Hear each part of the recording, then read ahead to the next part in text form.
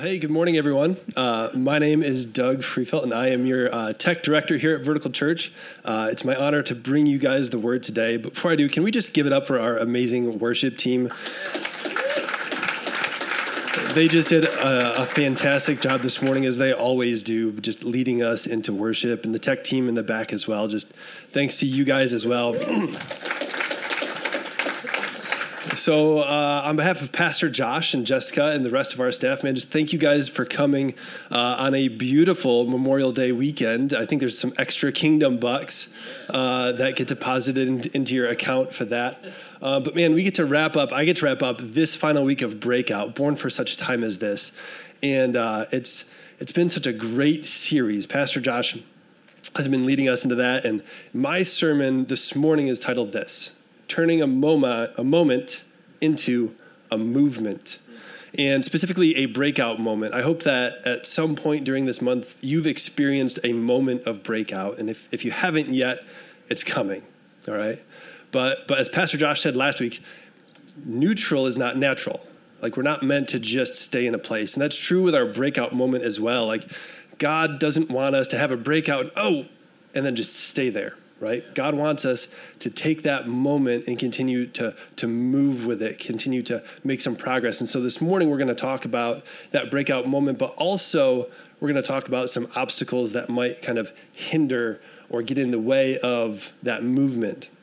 And before we do that, I want to jump kind of right into some scripture before we pray this morning. I hope that you brought a Bible. I hope you brought a notepad. I hope you brought something. So get that stuff out and get ready.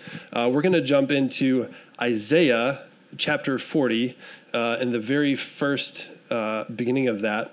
And it says this. This is Isaiah speaking. He says, comfort my people, says your God. Speak tenderly to Jerusalem and proclaim that her hard service has been completed, that her sin has been paid for. That's good news, right? And she has received from the Lord's hand double for all of her sins. A voice of one calling in the wilderness, prepare the way of the Lord.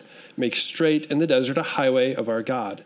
Every valley shall be raised up, and every hill, mountain, and every hill made low. The rough ground shall become level, the rugged place a plain. And the glory of the Lord will be revealed, and all people shall see it together. For the mouth of the Lord has spoken. Amen. Let's pray. Father God, we just thank you right now for your presence. God, we love your presence. We pray that the Holy Spirit would just come and rest in this place, that he would move through my words, that he would move on the hearts and minds of all those listening. And God, we just say, give us ears to hear and eyes to see what it is that you want to speak to us this morning. We just say, Lord, all we want is you today, God. Lord, help us, lead us, guide us. In Jesus' name, amen. So a couple of weeks ago, my family and I, we had just a phenomenal, amazing trip to the Smoky Mountains. If you've ever been down to the Smoky Mountains, Gatlinburg area, you just know it is just beautiful. It's God's country down there. And we got to stay in a cabin that had just an incredible view. So I want to show you guys a picture that I took while we were there. One morning, I'm sitting, drinking my coffee and studying the Bible a little bit, and I'm just like, man, I want to take a picture of this. This is really pretty. And so, like you do, you pull out your phone and you take a couple of shots and you take another shot. Oh, I didn't like that. And so you move it a little bit again. And this is the best one that I came up with. And then I'm like, you know what? I'm a good Christian. So I'm going to post this with a scripture today. I'm going to be real spiritual about it. And so I start thinking to myself, all right, what's going to be good here? I need a mountain scripture. And so I start thinking to myself, all right, what's a good mountain scripture? And nothing came to mind right away. And I'm like, all right, I'm going to Google it. Mountain scripture. And I'm thinking to myself, I want a good, pretty mountain scripture. And this is what I wanted. Go ahead and put up that next one. This scripture in Psalm, it says, before the mountains were ever brought forth, or ever you had formed the earth or the world, even from everlasting to everlasting, you are God. That's a beautiful mountain scripture, right? It's small, it's concise, it fits, it's postable, it's tweetable, it's all of those things, right? Which is great. That's not what I got. Before I even searched it, God put a scripture on my heart, and this is what it was. It says, who are you, O great mountain? Before Zerubbabel, you shall become a plain, and shall bring forth the capstone with shouts of grace to it, which is Zechariah 4:7. And I'm like, I can't post that. That's kind of obscure and hard to understand. And I'd been somewhat familiar with this scripture before. I'd heard it and read it. And I'm like, I can't post that. And then very clearly I heard in my spirit, God says, you're not supposed to post it. You're supposed to preach it. And I'm like, same question. That's really obscure. How am I supposed to preach that? And so we're going to go on this journey of kind of what it looks like, kind of Bible study, old school style, to dig into kind of figuring out the context for this scripture and what it means for us. And as we go through it, you're going to see the fingerprint of God, as we always do in the Bible, right? But really, as God goes through this, and I love that we sang Waymaker this morning, which was not part of the plan, but you're going to see in this story that God has always been a waymaker before we ever knew it, right? So we're going to jump into a little history lesson here. I'm a little bit geeky. I'm a tech guy, and so I like to get into the details. I have a study Bible that shows cross-references and dates and all different kinds of things, and so I love getting in there and just finding out where stuff is. And so we're going to kind of dig into some dates, do a little bit of history here in a minute. So starting in 700 BC approximately, we get Isaiah. And he's a prophet to Judah and the surrounding areas. And he writes chapter 40, which we just read a few minutes ago. And he wrote it as a prophetic encouragement to a post-exile Judah. So we'll see here in a minute about how Judah was taken into captivity in Babylon. And this was about 100 years before they were ever taken captive. Isaiah wrote that. So 605, Nebuchadnezzar besieges Jerusalem. We find this in Daniel 1:1, and this is when Daniel is taken to Babylon.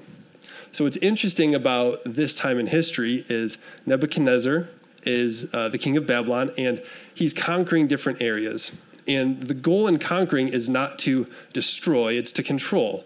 So they would go into an area, they would take it by force, and once they had it by force, then they wanted to control it and tax it and gain power. That's how they were building these kingdoms. And so they take Daniel and a whole bunch of other guys off to Babylon to teach them the Babylonian ways. What's interesting about this is that Daniel and his companions were the best and the brightest. These weren't just any random people that they took off into captivity. These were the people who were in the universities. These are your Harvard and your Ivy League and your up and coming in the political spectrum. These are this is the generation, the leaders of tomorrow. They came and took them because they wanted to teach them their ways and then send them back because it's about control. And so what's really interesting is you've got Daniel here and you've got this starting to begin. And what's interesting is that, I'm going to stop saying that in a minute, what's interesting. It's all interesting, right? It's just a filler word. I don't public speak a lot, so I got to figure it out as I go. So if you're not familiar with the way the BC, before Christ, timing works, this is a countdown. So we started at 700, we're at 605. The number's going to keep on going down. We're used to the numbers going up, right? And so, you know, if you ever get in an argument with someone about whether or not, like, Christianity is, like, with an atheist or something, you're like, oh, Christianity, yeah. The entire history hinges on Jesus, right? Like, how amazing is that?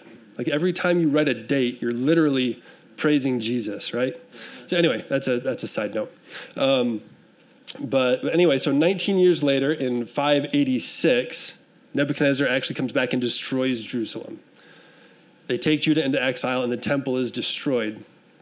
And that was not the original plan. Like I said, they wanted to conquer, they wanted to control, but it came back to destroy it because the people who lived in Jerusalem were not, they were rebellious. They didn't stay in line. And there was some good kings and some bad kings in there who did what Nebuchadnezzar said, but ultimately they rebelled.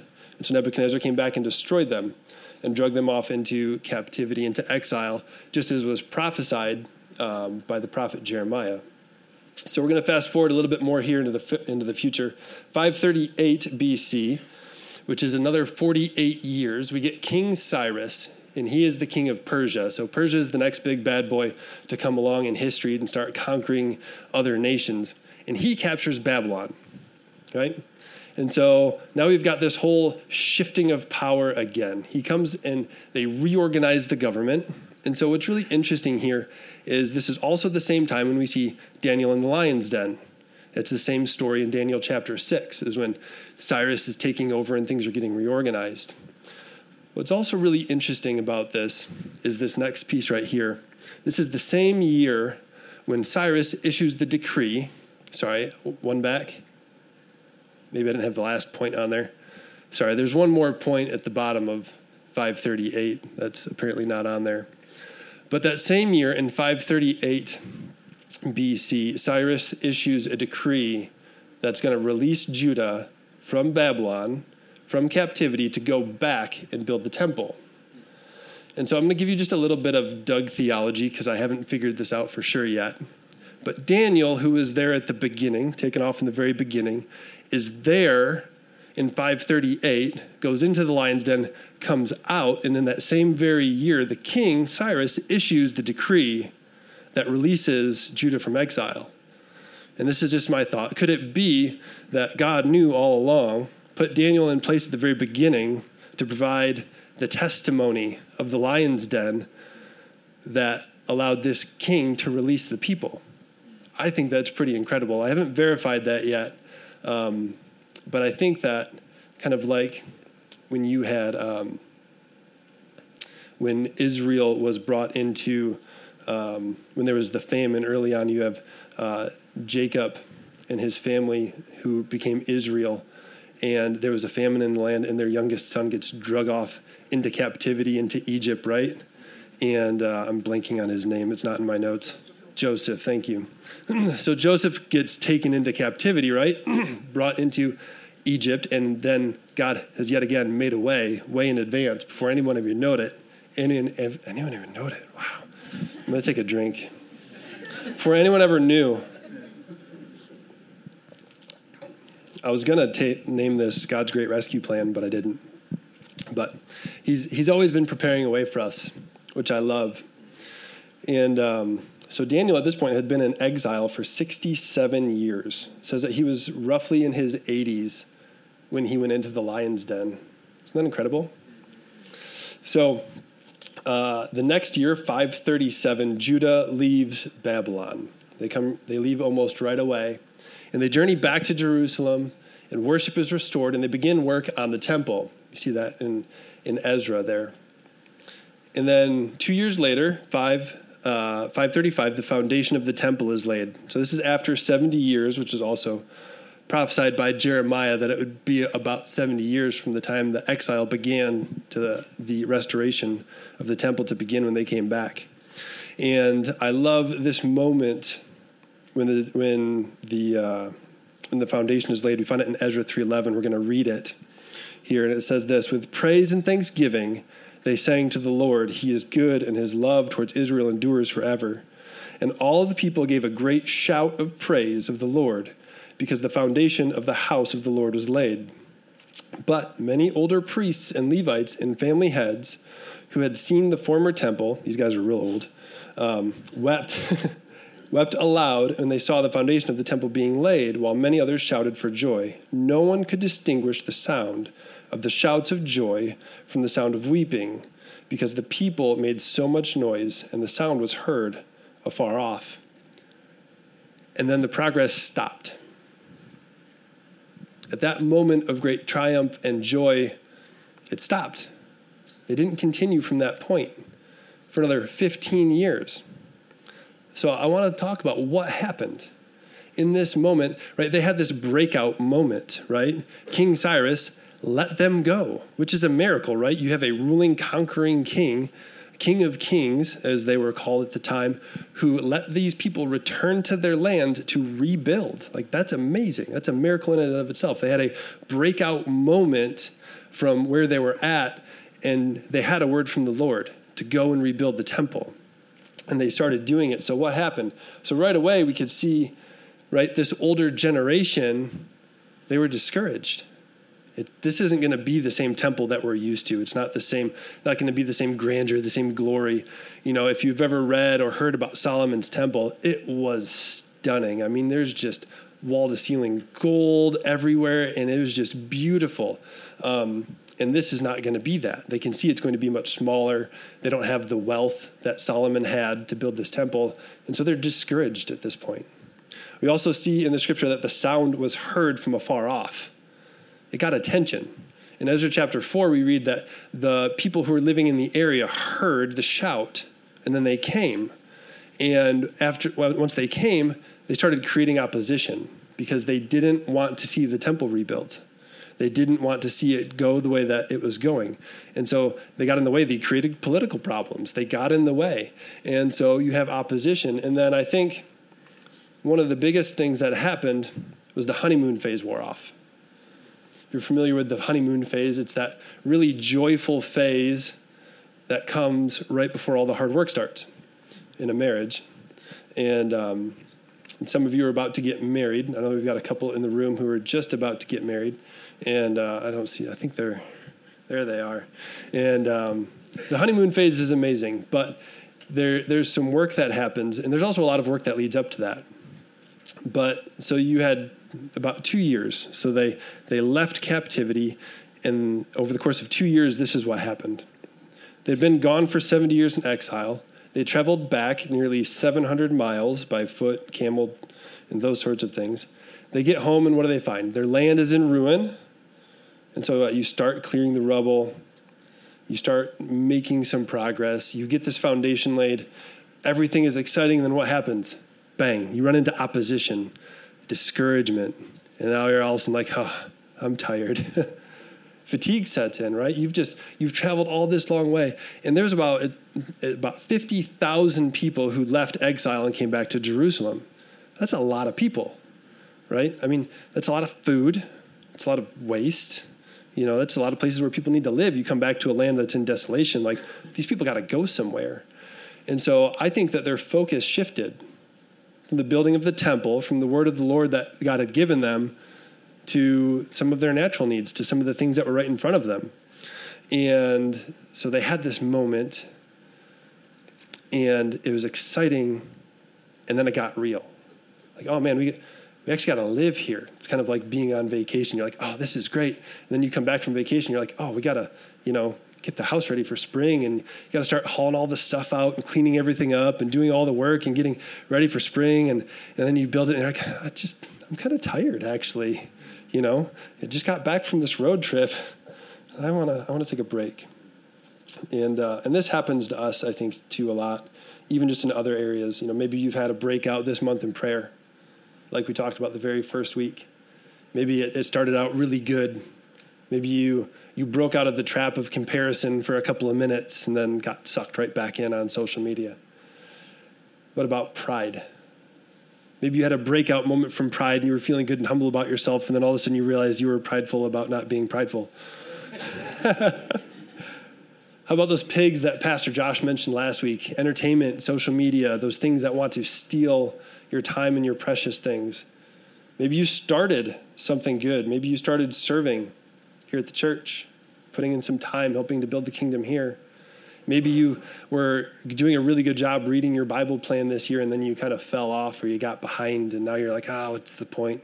Keep up, keep going. Like, don't give up on your Bible plan. I know that there are times and seasons where you get a little bit behind on that and you feel like quitting, but don't. Keep going. Maybe make a little extra time to catch up at some point if you can find it. Do that, but don't quit. And then quality time. Quality time and intimacy with God, right? That quiet time. It's so easy to get busy and distracted and lose our focus on just being with God and enjoying his presence. How sweet his presence is, like in worship this morning, just to sit there for a moment and everything else just whoosh. It's just you and Jesus for a minute. It's so good. And so maybe things went good, maybe things went bad, but things start humming along and life happens, right? We get discouraged, we run into opposition, we pray less, we serve less, we read less, we call it just a season. Oh, I'm just going to take a season, I'm going to take a minute. And then 15 years go by and you've done nothing, right? That's what happened to Judah. That's what happened to the people rebuilding the temple. Is 15 years went by because they lost their focus. And they made a little bit of progress along the way, but it really didn't amount to much. And what I love is that God came and very lovingly corrected his people. He didn't come angrily, but he came lovingly through the prophets Haggai and Zechariah. And so we're going to read a couple scriptures, one from each, one from Haggai, one from Zechariah. And their audiences here are a couple. There's to the people of Judah, and there's also to the leadership at the time, which is the governor Zerubbabel. And so through Haggai, he's primarily talking to the people. And this is what it says in Haggai chapter 1, starting in verse 3. It says, "The word of the Lord came to the prophet Haggai. Is it time for you yourselves to be living in your paneled houses while this house remains in ruin? Now, this is what the Lord Almighty says. Give careful thought to your ways. You have planted much, but harvested little. You eat, but have never had enough. You drink, but never have your fill. You put on clothes, but you are not warm. You earn wages, but only to put them in a purse with holes in it." It sounds frustrating.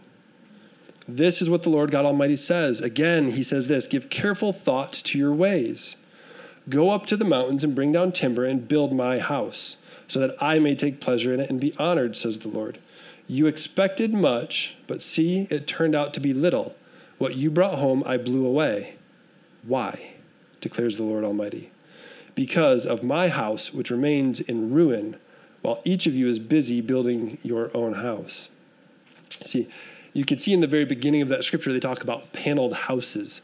You can read that as extravagant.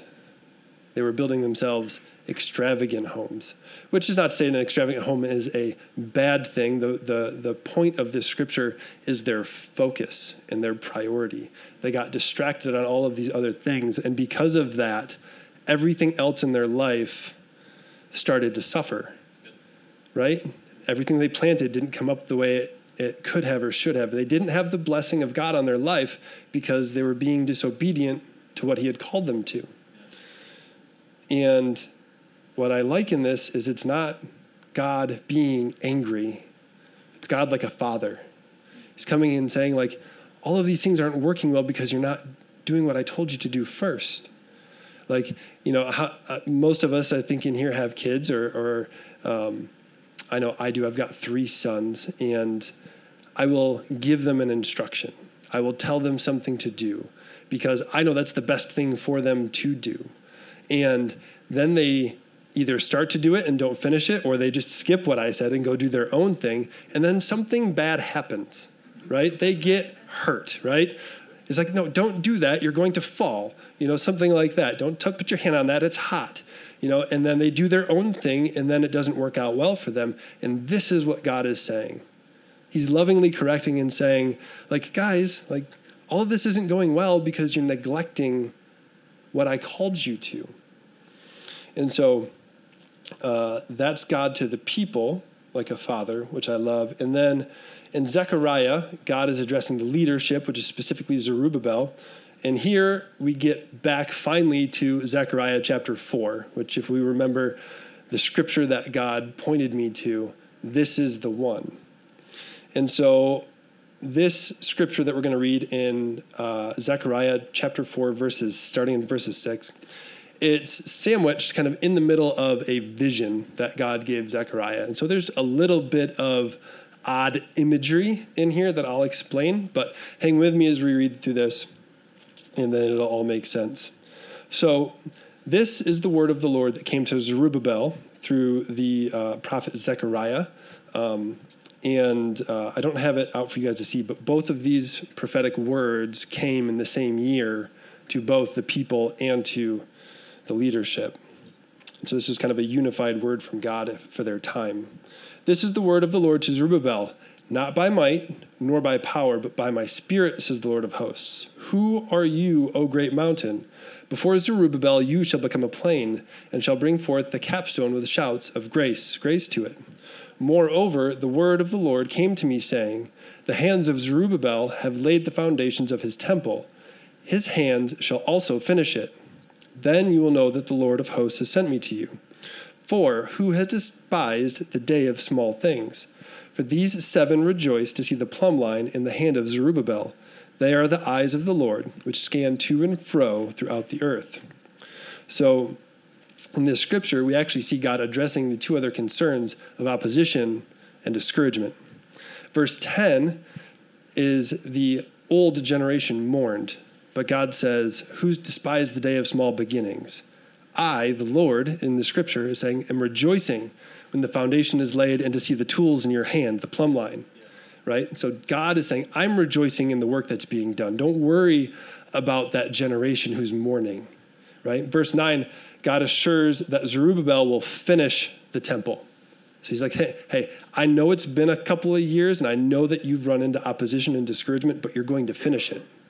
Verse 7 says, this great mountain, this represents the opposition that they're facing in the area, right? And what does it say? It's going to be made flat. And then here's the key, verse 6. How is all of this going to happen? It's not by might. It's not by power.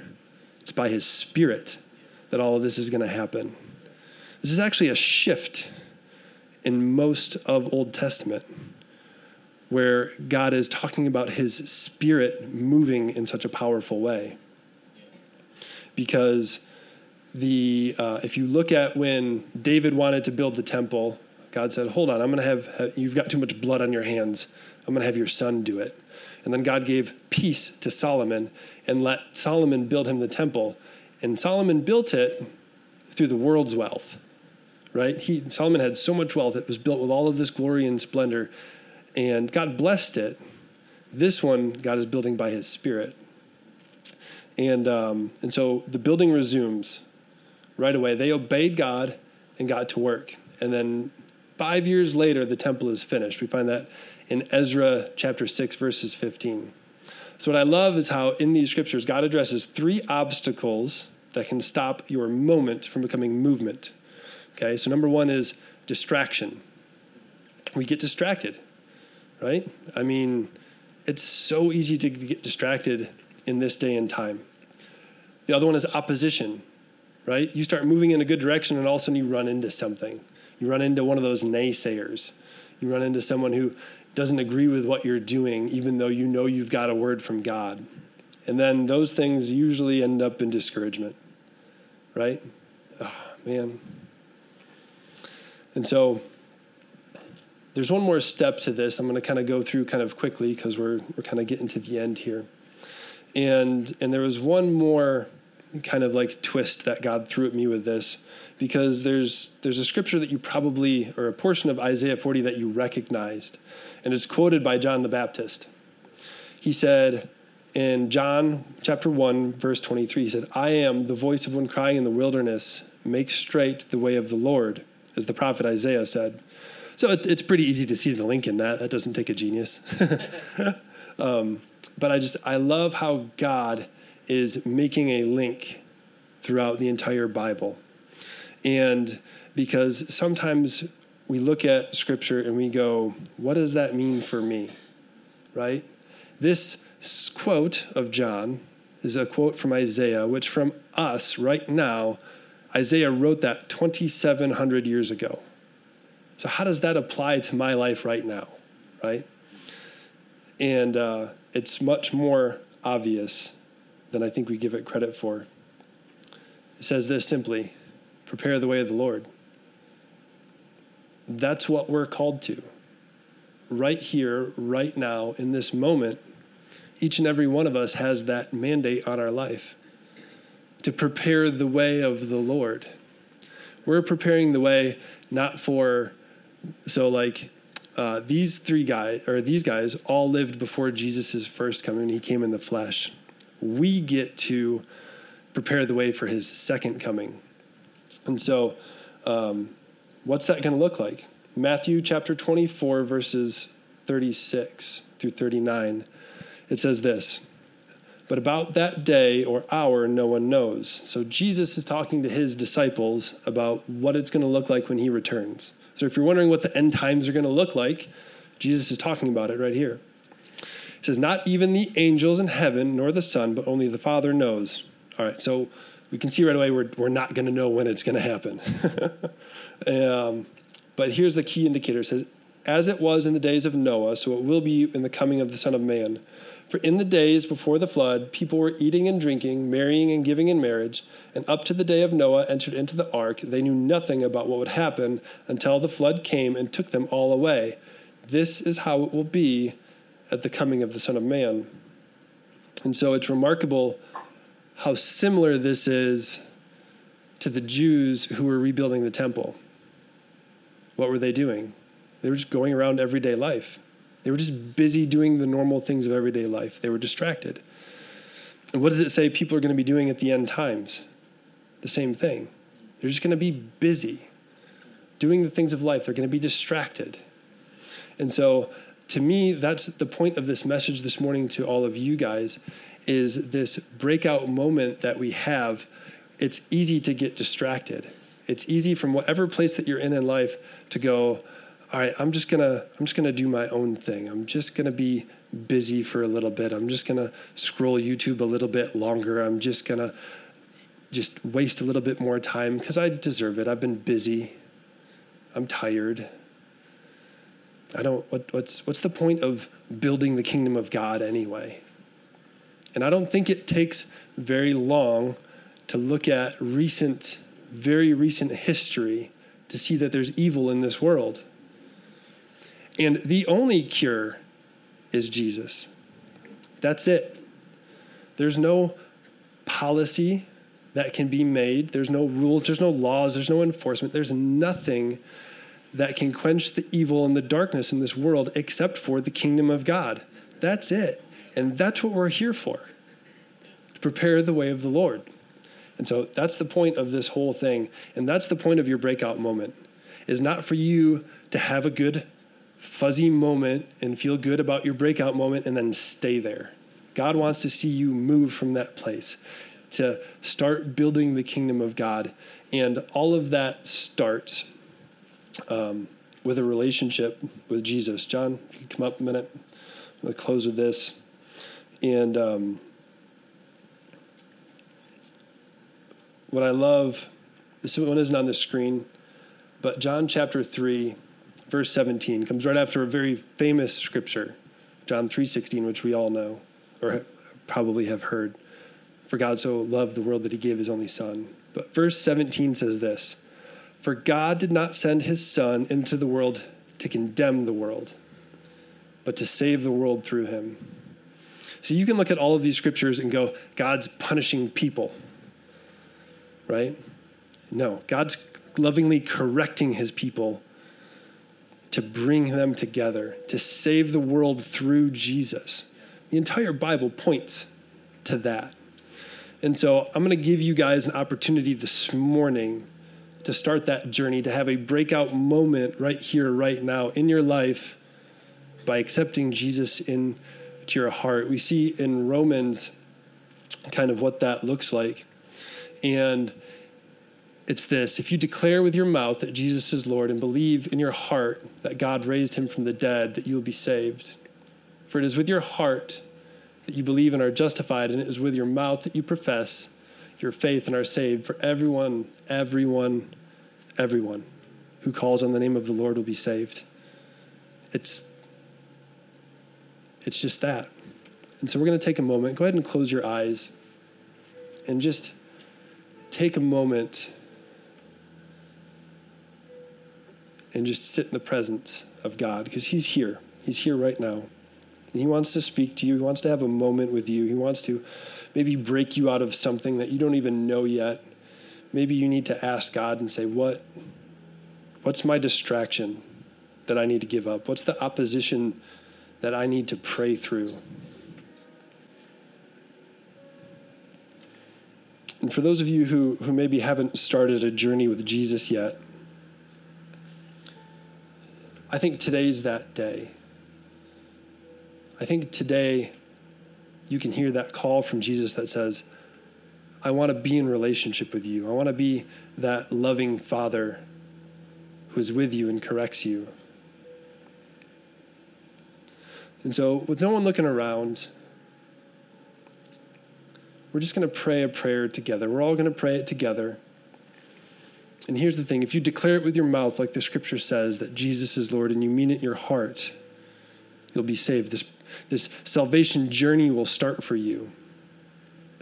So let's pray this together. Everyone together say, God, today I choose you as my Lord and Savior. Forgive my sins and help me to walk with you all the days of my life.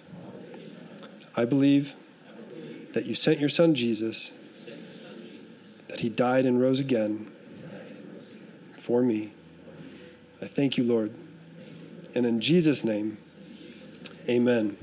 Amen. Hey, can we just give it up and a hand clap? I love that it says that heaven rejoices when even one comes into the kingdom. And so I think by order of magnitude, there's probably someone getting saved on a pretty regular basis around the globe. So there's a constant party happening in heaven. What's that? It's cool to think about that heaven is constantly just celebrating people coming into the kingdom and being part of this movement. And so I'm just going to pray over all of us one more time before we dismiss, and we'll get you out of here. So Father God, we just thank you today for who you are. We thank you that you were from the very beginning planning for us, that you loved us, that you came, that you saved us, that whether it was a person in the flesh or a person in Jesus Christ, that you made a way for us. And it's by no might or nor power of our own, but it's by the Holy Spirit that we do all things. And so, Father, we just say, come with us. We say, come with us. Father, be with us. Teach us. Lead us, guide us. And Father, I just pray a blessing over everyone who's here right now in the name of Jesus, that they would just go out full of your presence, God, that they would be filled up with you, and that they would have a blessed week and their barbecues would go well. In Jesus' name, amen.